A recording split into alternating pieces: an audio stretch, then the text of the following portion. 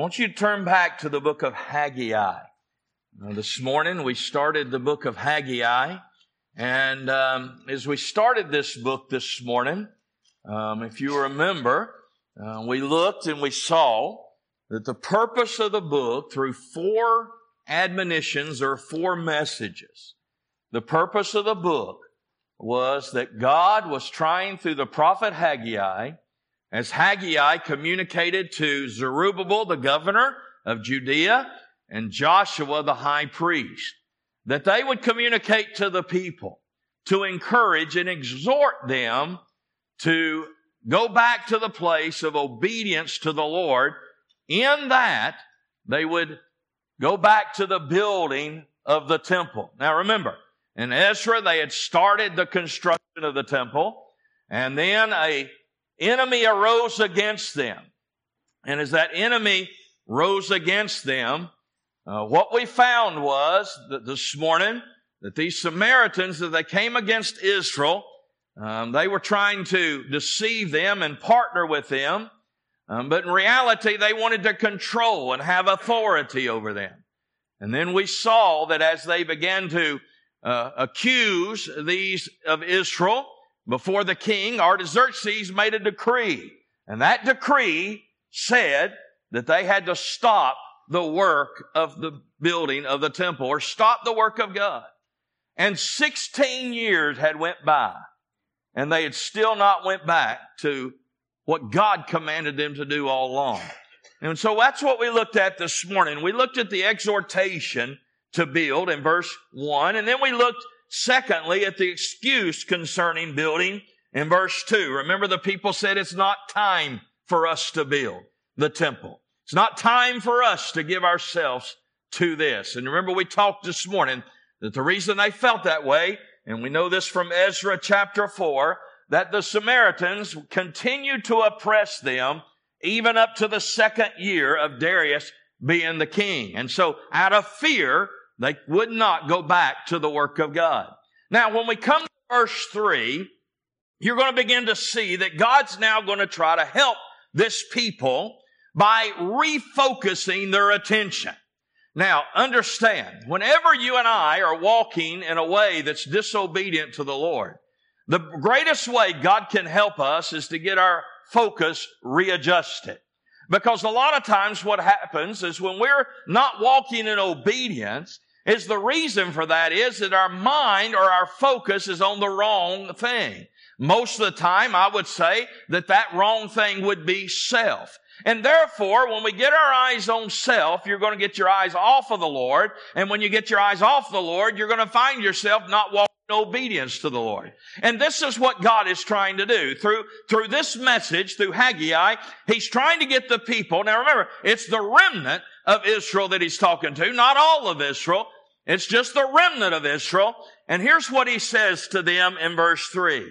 Then came the word of the Lord by Haggai the prophet, saying, Is it time for you, O ye, to dwell in sealed houses, and this house lie in waste? Now, what is he saying here? Well, let's look at the exposing in the building. In other words, God's going to expose some things about Israel and this remnant of Israel. Now remember, we're talking about the faithful of Israel. But yet God said to him in verse 2, this people instead of my people. In other words, they're the faithful of Israel, but yet they're not acting like God's people. And so God's trying to adjust their attention or adjust their focus. And He says to them, asking them this rhetorical question, He says, Is it time for you, O ye that dwell in sealed houses, and this house laying waste? In other words, Israel's saying, hey, it's not time. The timing's not right for us to build the house of God. If we do it, it'll be to the detriment of our own well-being. I mean, the Samaritans will come against us again. And then here's what the Lord says. Well, let me ask you another question then. Is it time for you to build your own houses?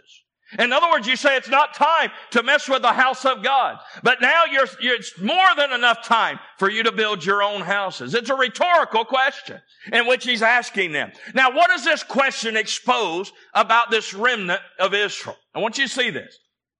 First thing it exposes their motives. Because what you have here in verse 4 is when it says that this question about them building in their own sealed houses, what it's saying is they have gave their focus to their self-interest and lost focus of God-interest. In other words, they're more interested in their own well-being than they are in the glory of God. Because remember, the glory of God in the Old Testament was manifested by the presence of God where? In the temple. And yet they were not giving themselves in obedience to what God had commanded them to do. And so what he's doing first is he's exposing their motives. Can I tell you what I found in my own life? I found in my own life that when I am not walking in obedience, I have a motive problem. Because I find out that my motive is more centered in me than it is in God. In other words, when I choose to do with my time what I want to do with my time instead of what God wants me to do with my time, can I tell you, I've got a motive problem. And so what was going on with Israel is they had a motive problem. They didn't realize that God was to be the center of everything about their lives. He was their provision. He was their protector. We talked about all that this morning. And they'd forgot about all that. And they'd went about to not give themselves to the work of God, but they had plenty of time to give themselves to the work that was going to enhance their own personal comfort. And this was the motive problem in which they had. No wonder the Lord Jesus said these words. But if you would seek first the kingdom of God and His righteousness, He will add all these things unto you. You see, Israel needed an attitude adjustment, a motive adjustment. And God's trying to get their focus back to the place where they see that God's work. Now listen, this is going to rub some folks wrong, but it's okay. Y'all going to let me say amen. Yeah. God's work always trumps our interest. Always. There's never a time in the Bible that God allows us to place our interest above God's work. And we need to understand that. And that's what He's trying to get across to Israel here. Now, not only does He expose their motives, but He exposes their means. Now, one of the things you have to understand that the reconstruction of the temple would be very, very costly and would take a lot of resources, a lot of, if you will, metal and timber to do. And so remember what we looked at this morning. What did we find out this morning? When Cyrus was used as a vessel of God to bring Israel out of Babylonian captivity, you remember what we found out this morning? Cyrus not only told them to go back to Jerusalem, but in telling them to go back to Jerusalem, he gave them all the resources they needed to build back the temple. And so in other words, they had everything they needed to do exactly what God said to do. But instead, what did they do? Well, they took that material and built their own houses with it. You know what I found, guys? Listen, you and I need to understand whatever God leads us to do as a church family, whatever God leads us to do individually in our lives, here's what you're going to find. God's already provided everything we need for what He calls us to do. You say, well, preacher, it may take a lot of resources to do what God calls us to do. Well, can I tell you? He's already provided it. And you say, well, preacher, it's not in the bank account. Listen, it's there. We just got to tap into what God has. In other words, we got to make ourselves available to God. And as we make ourselves available to God, what do you find out? God had the provision before you ever had the need. And you and I need to understand, when we understand that God has the provision before you had the need, then you just get in the flow of what God does, how God does it. You make yourself available to Him. And when you make yourself available to Him, guess what? He has all the resources available. I remember a story Manly Beasley told years ago in a book he wrote on faith. Manly Beasley told the story of a missionary. And this missionary had prayed and prayed and prayed that God would give him a certain amount of money because he needed that amount of money to go on a certain mission trip. And he began to pray and pray. He was sitting in his office and he was praying and praying and praying. It wasn't much. It was something like $400 or $500. It wasn't a lot of money. And he was praying, God, you know I need these finances to be able to go on this mission trip. And I believe you told me to go on this mission trip. God, would you give me what I need? And all of a sudden he said, the Spirit of God just spoke to his heart. And he said, why are you asking me for something God's already given? And he's sitting there going, wait a minute. I don't have it. And here's what the Spirit of God taught this missionary. He said, if I told you to go on this mission trip, would I tell you to go on this mission trip and not have already provided for it? And all of a sudden in brokenness, this guy began to weep. And as he began to weep, he stopped and he said, Lord, thank you that even though I don't know where it is, you've already provided for my need. And at that moment, he started hearing walnuts drop down onto the roof of his house. And he heard out in the backyard kids just scurrying around, grabbing up all of these walnuts and putting them in bags. And he walked outside and he said, kids, what are y'all doing? He said, oh, we take these down to the market. We sell them, get good money. He gathered up all the walnuts that he had in his backyard. And we went down to the market. Guess how much he had? Exactly what he needed. Amen. In other words, God provided before he ever had the need. Now, here's what I'm trying to tell you. Israel had plenty to build their own houses. Therefore, they had plenty to obey God. But they chose their self-interest above God's glory. Now, I want you to see this because this is interesting to see. You see here in verse 4 where it says, you dwell in sealed houses. The word sealed here is a Hebrew word that means paneled houses. Now, this word can mean one of two things. It can mean paneled housing. And listen, in that day, to have paneled housing was something that only kings would have.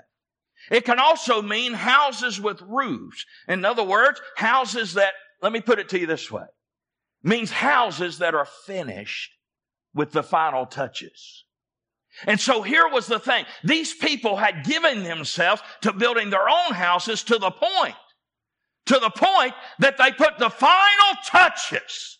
In other words, they didn't leave one thing undone in their own house. But in respect and in contrast, what does he say? He said, listen, you paid yourself roofed houses or paneled houses, whichever you want to interpret it. And he says, but at the same time, my house.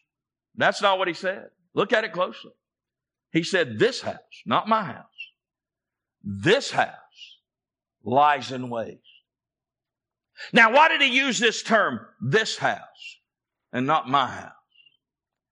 Because the only thing that made the temple his house was his presence. And his presence was not there yet. And he says, you've allowed this house to lay in waste.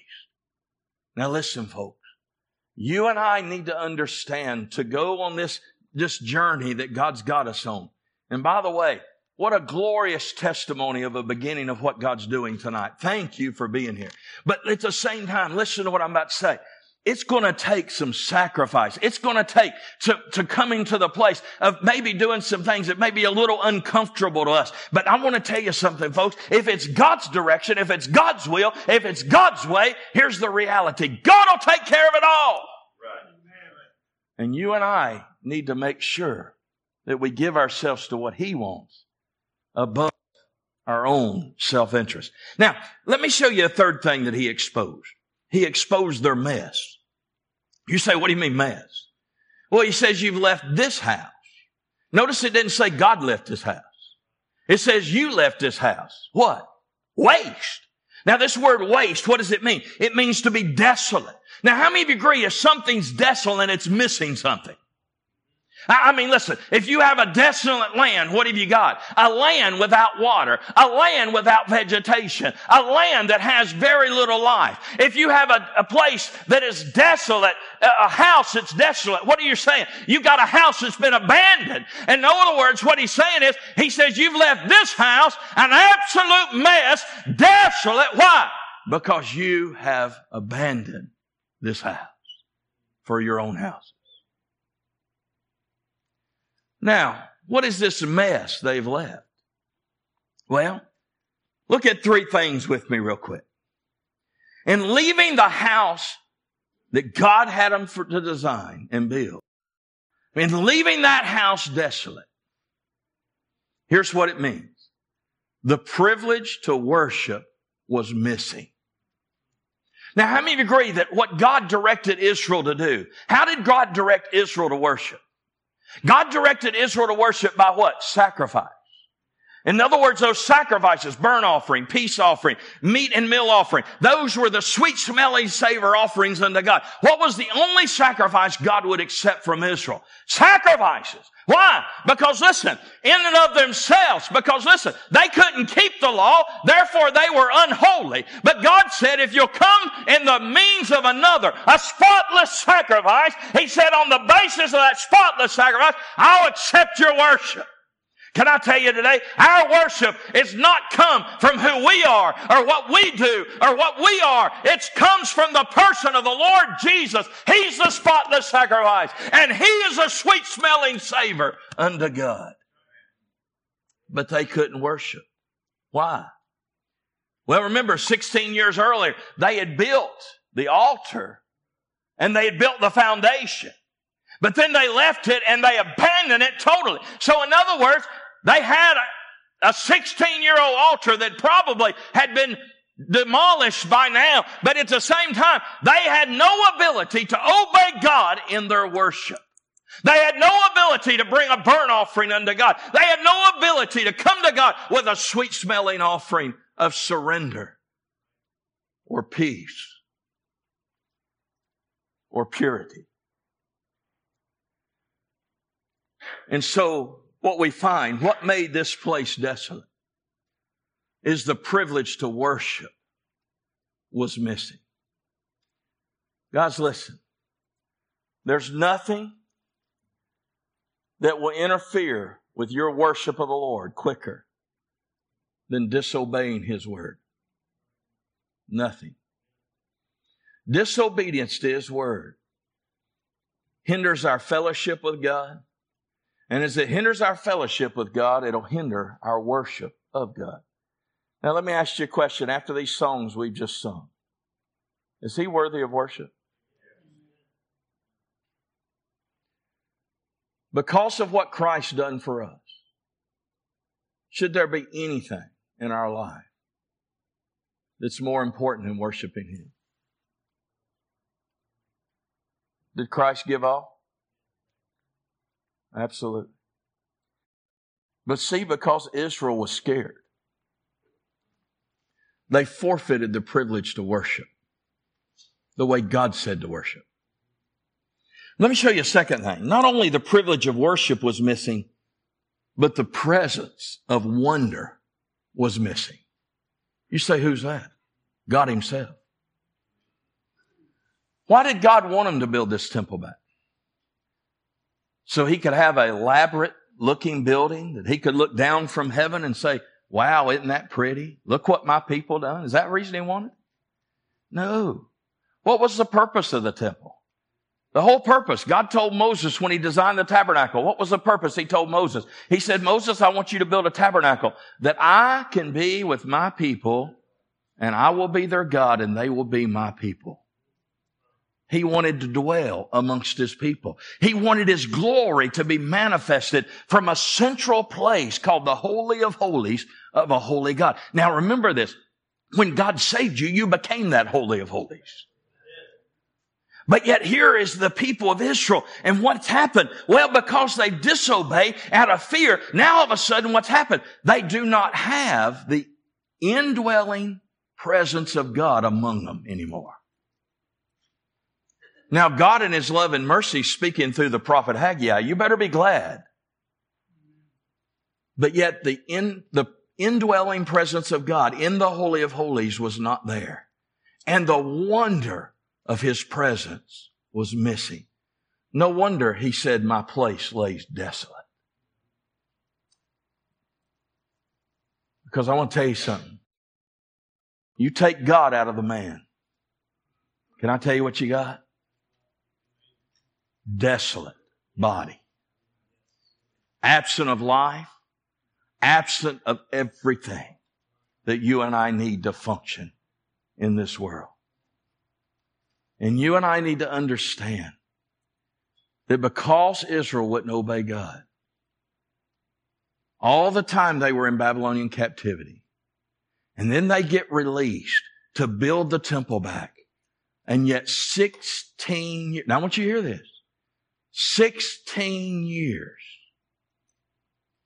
they had convinced themselves that their own self-welfare was better than having the presence of God amongst them. Now here's the glorious thing about you and I that are saved. You can't lose the presence of God. But here's one thing that can be affected. His manifested presence. How He manifests Himself in our lives. One Bible scholar years and years ago said this. He said in most churches in America, now he said this back in the 70s. I can't imagine what he'd say today. He said in most churches in America, if you took the Holy Spirit out of the church, the average church in America would not miss Him. You see, Liberty, here's my thing. What I told you this morning, a new beginning with Liberty, that we would be filled with the fullness of God. Why? Because I'm not interested in just Him being here. I know He's here. You say, how do you know He's here? Well, number one, I believe Anton's saved. Y'all believe Anton's saved? Say amen. Amen. Don't matter if you do or not. Anton knows he's saved. Amen, Anton? Amen. I know I'm saved. How many of y'all know you're saved? Raise your hand. All right, then let me ask you a question. Where's God live when He saves you? So, are you here? Who'd you bring with you?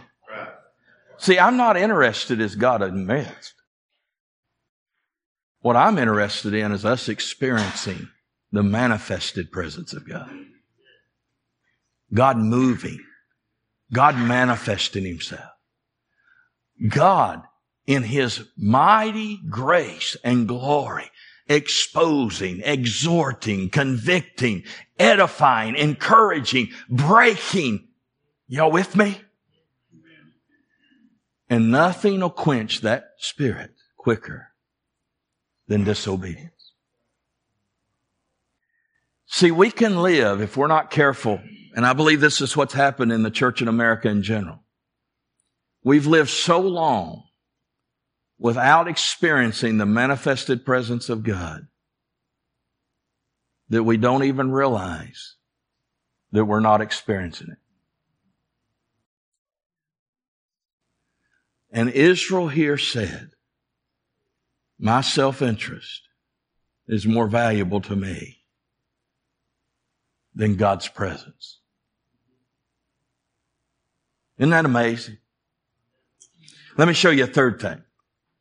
Not only did He expose the mess that was created in the privilege of worship being missing and the presence of the wonder being missing, but the proclamation of a witness being missing.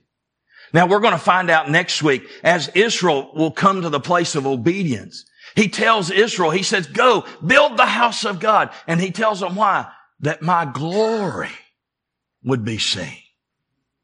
You see, what do you think the Samaritans, the enemy that came against Israel in Ezra 4, the neighbors of Jerusalem that had been the catalyst through which Satan used to stop the work of God? 16 years they wouldn't give themselves to working in obedience to God. What was the witness that it left them? What do you think they would have said about the God of Israel? Oh, He's timid. He's scared. He's fearful. He's not sufficient. Guys, listen. Why is it important that we as a church family, why is it important that Lake Lure, where Anton pastors, his church family, why is it important that we walk in absolute unequal obedience to God. I want to tell you why. Not that we can enjoy it, not that we can see and walk out here in awe and amazement. No. Why is it important that we experience the manifested presence of God? That outside these four walls, the world would know that God has showed up. Amen. And God's at work. It's a witness to those around us. I've told you the story before. In the first church I pastored, we had a mighty move of God for about 2 to 3 years continuously. And in that time, I was riding down the road. Now listen, the church I pastored, the first church I pastored, if you put it in GPS, they'd go, where? Forget it. GPS couldn't find it. But it was a 2-lane road that was really so narrow. If a truck was coming, you'd have to pull off the side to get there. And I was driving down to my office one morning, and a lady was out on the front yard, mowing her yard. A lady we've been trying to witness to for 3 years. And she shuts off the lawnmower, starts running to the road, and starts flagging me down. And I go, oh no. I thought something's happened to her. I slammed on the brakes, put it in reverse, backed up. And listen, her nickname in the community was Honey. And I said, honey, what's wrong? And she said, oh, nothing's wrong. I got a question for you, preacher. I said, what is it? She said, my daughter's changed. My son-in-law's changed. My neighbor's changed. She said, what in the world's going on down at that church? And I said, listen, I want to tell you what's going on. God's in the midst, and God's showing up, and God's manifesting himself. I said, why don't you come find out for yourself? 16 years. They ceased to be a witness of God's glory.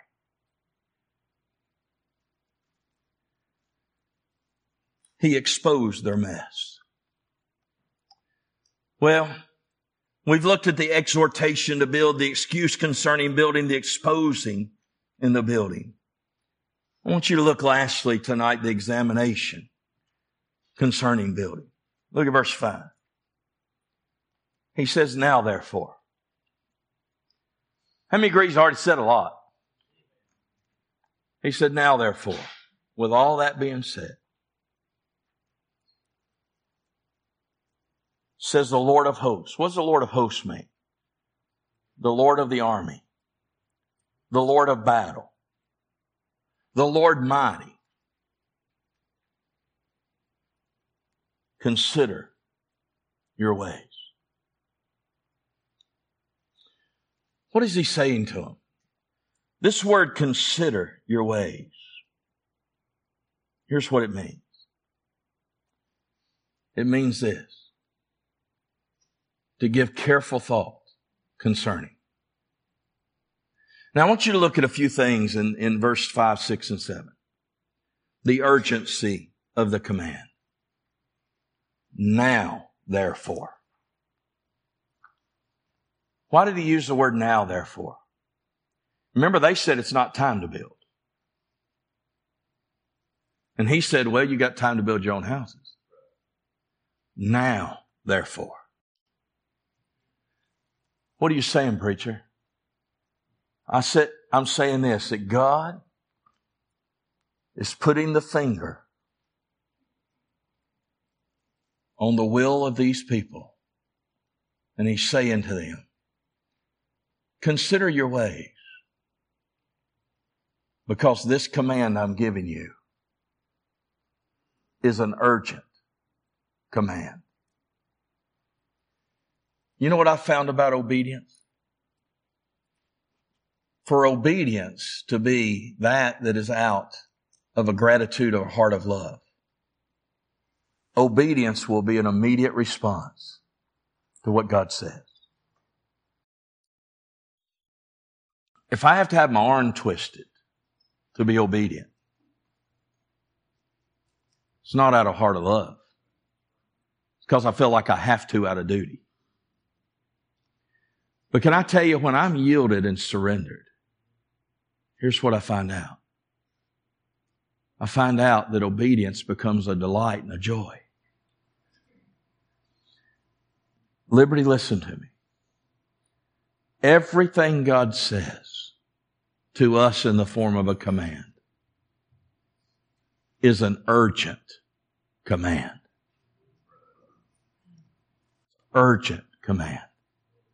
Something God wants us to be obedient right then and at that very moment. Well, notice secondly, the unction in the command. He uses this term, Lord of hosts. As I said, it means Lord of the battle or Lord of the army, a Lord that is mighty, unconquerable. What does this say? Why is this the term used as he gave them this command to consider their ways?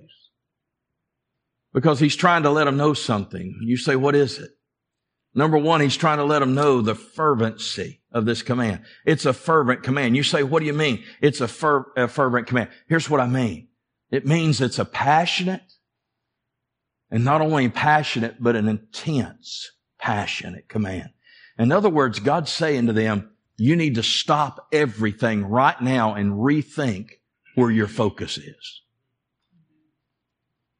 Right here, right now. That's what he's saying to them. But notice the force behind the command. If it's the Lord of hosts that's given this command, then what is he saying? Well, you can't overcome me. I'm God. So the force of this command is I, the mighty one of battle. I am coming against you, but I am here for you. But I will be against you if you don't yield yourself to me. And you cannot overcome me. Now listen to what I'm about to say. Has anybody in here ever won an argument with God? I sure haven't. You know what I found? You can't win an argument with God. And so there's force behind what the Lord says to us. And folks, when we choose us over Him, we're choosing to go against the God of battle. The force of this command, the unction in the command. Well, look next, the understanding in the command. Consider your ways. Give careful thought to your ways. In other words, here's what he's saying. Step back. Let's examine some things with you. And the prophet is now going to lay out some evidences in which he wants them to examine. And he says, give careful consideration. Give careful thought to these things before you decide who you're going to yield to, your own self or to Him as God. You say, what did he have them consider? Well, look at it with me in verse 6. He begins by saying, consider your crops. He says, you have sown much and bring in little. In other words, he said, you farmed and you tilled and you sowed and you farmed and you tilled and you sowed and you farmed and you tilled and you sowed and you watered and you sowed and you tilled and you farmed. You've worked yourself to death. He said, what's your barns look like?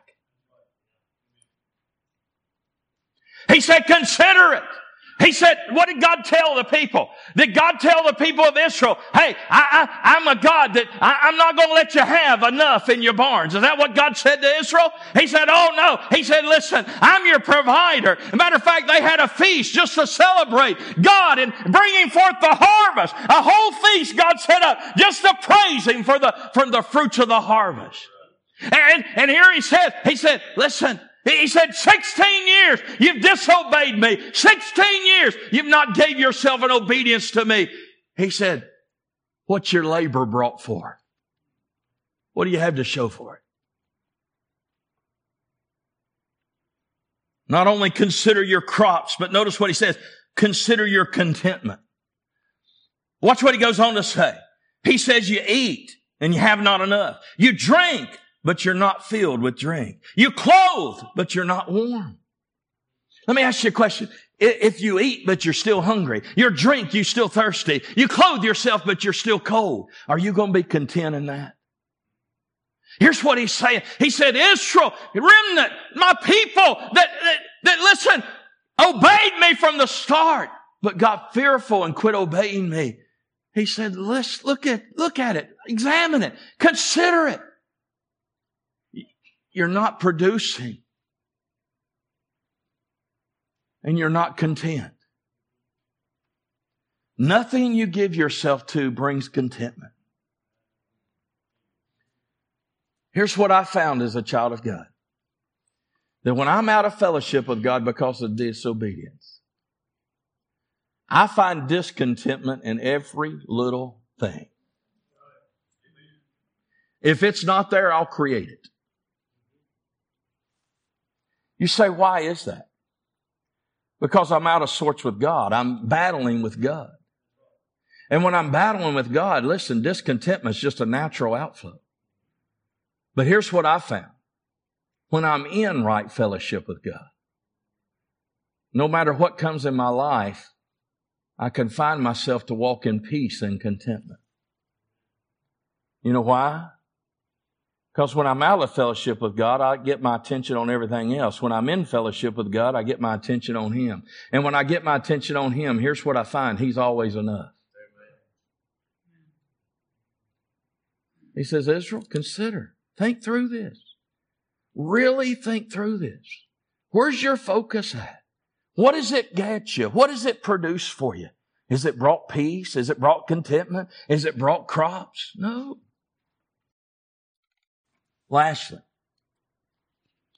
consider your consequences. And he that earneth wages to be put into a bag with holes. Let me ask you a question. You ever had an old pair of pants? Had a hole in the pocket? And you went to the grocery store and got you a Snickers? You gave them a $10 bill, and they gave you $8.78 back.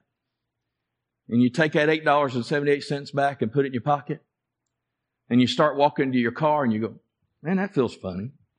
And then all of a sudden, click, click, click, and your money starts falling on the ground.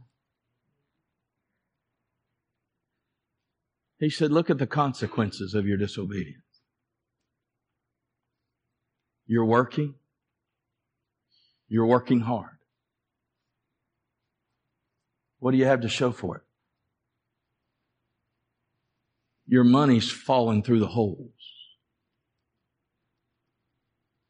of your disobedience. Y'all seeing that? Say amen. I have people come to me every now and then, and they say, preacher, you know,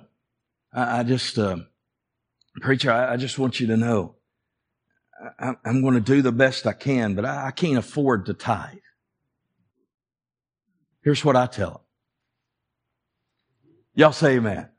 No, you can't afford not to. You know why? Because God will get it out of you one way or the other. That's right. If you're truly His. Now, if you're not His, listen, do whatever. Won't matter. But if you're His, He'll get it out of you one way or the other. It may be your refrigerator goes out, but He'll get it out of you. Preacher, one time years ago, I heard him say this. He said he had a man come up to him, and he said, preacher, I've got a problem. Preacher said, what's your problem? He said, here's my problem. He said, you know, I've always tithed. And the preacher said, well, praise the Lord, you've obeyed God. He said, yeah, I've always tithed. He said, but when I was tithing, I was making $70,000 a year. And he said, you know, I'd give my 10%, I'd give my tithe. He said, but preacher, listen, I've just been so blessed. Now I'm making over $150,000 a year. He said, I can't afford to give that much. Preacher said, oh, you got a problem, don't you? And he said, yeah, that's what I'm saying. I got a problem. He said, well, let's pray about it. Man said, thank you so much, preacher. So they got down on their knees, and here's what the preacher prayed. He said, Lord, I pray you'd bring this man's income back down to $70,000 where he afford a tithe. That'd bless you, wouldn't it? Your money bag's got holes in it.